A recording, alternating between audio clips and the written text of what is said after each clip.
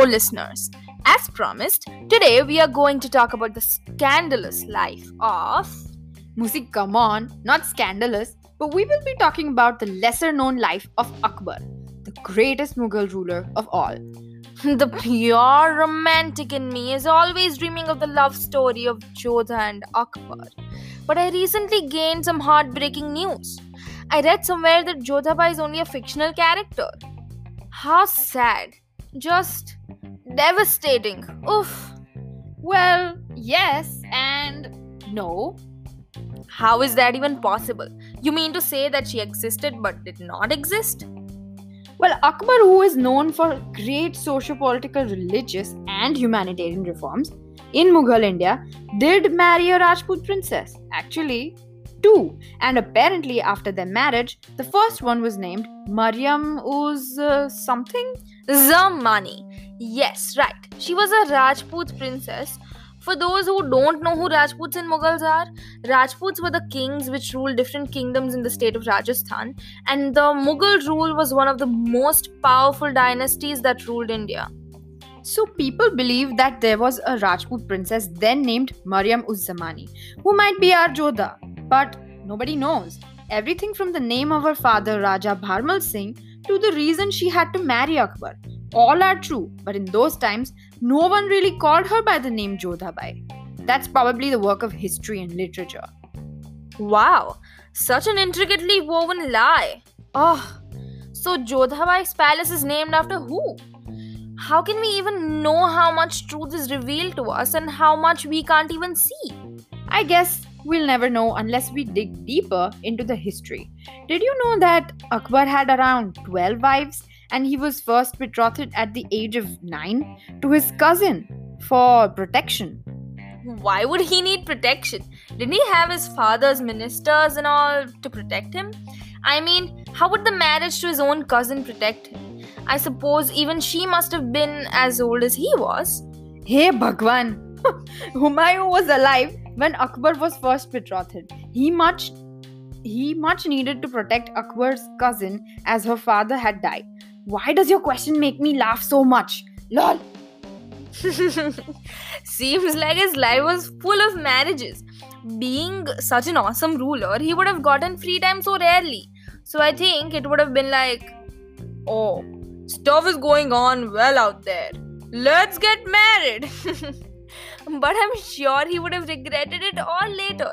Listening to all those husband-wife jokes, it sounds like Akbar might have had a rather frustrating personal life. Or should I say, scandalous. Thank God polygamy and child marriage aren't trending anymore.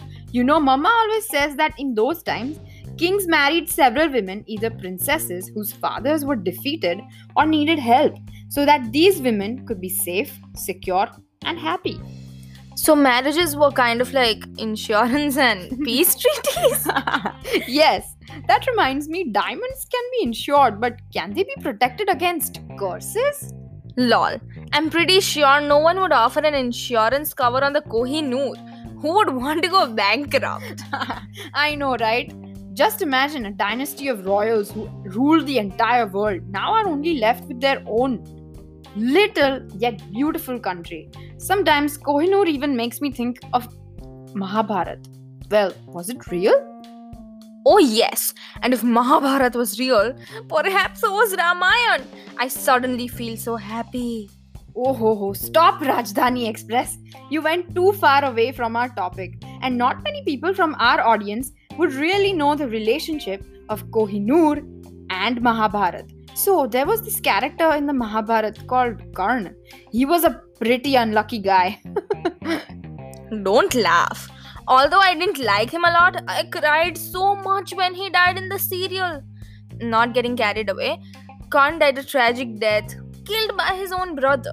And people usually blame his death on the most beautiful diamond of all time. Of course, Kohinoor. Yes, he owned the Kohinoor, and since then, people say that Kohinoor has been a cursed diamond somehow. Whoever it goes to, it does bad to them. Well, not going into tragedies, let's go to what funny things happened when the Britishers took Kohinoor away from India with them. What happened? Well, Kohinoor is said to be unlucky for men, not women. Maybe that is why the people who have been able to longest keep possession of it have all been women. Except, I think we read somewhere that Queen Victoria might have had an upset stomach after the Kohinoor went there. Oh my god, right. Also, my favorite incident is when one of our ministers or someone also fell off a horse and then the horse fell on him. It was literally like passing the parcel of bad luck, right? I mean, mythology apart, the Kohinoor is believed to be mined in the 12th century, which is contestable because of its mention in the Bhagavad Puran, which is like, I don't know, ancient. And then it went to a couple of dynasties, inevitably leading to their downfall until it was surrendered to the British by Duleep Singh in the 1840s after the British won the Anglo-Sikh War. Oh, Kohinoor. Do you remember that song from that comedy movie Houseful? Panat?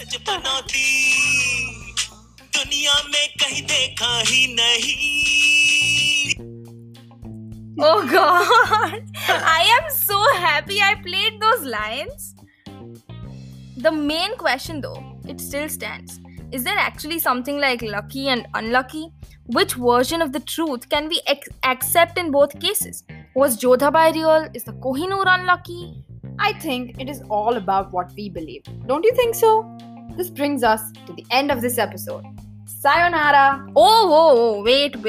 Sayonara reminds me, next time we are going to take you all on a world tour to discover different, unique, and almost funny words. So stay tuned.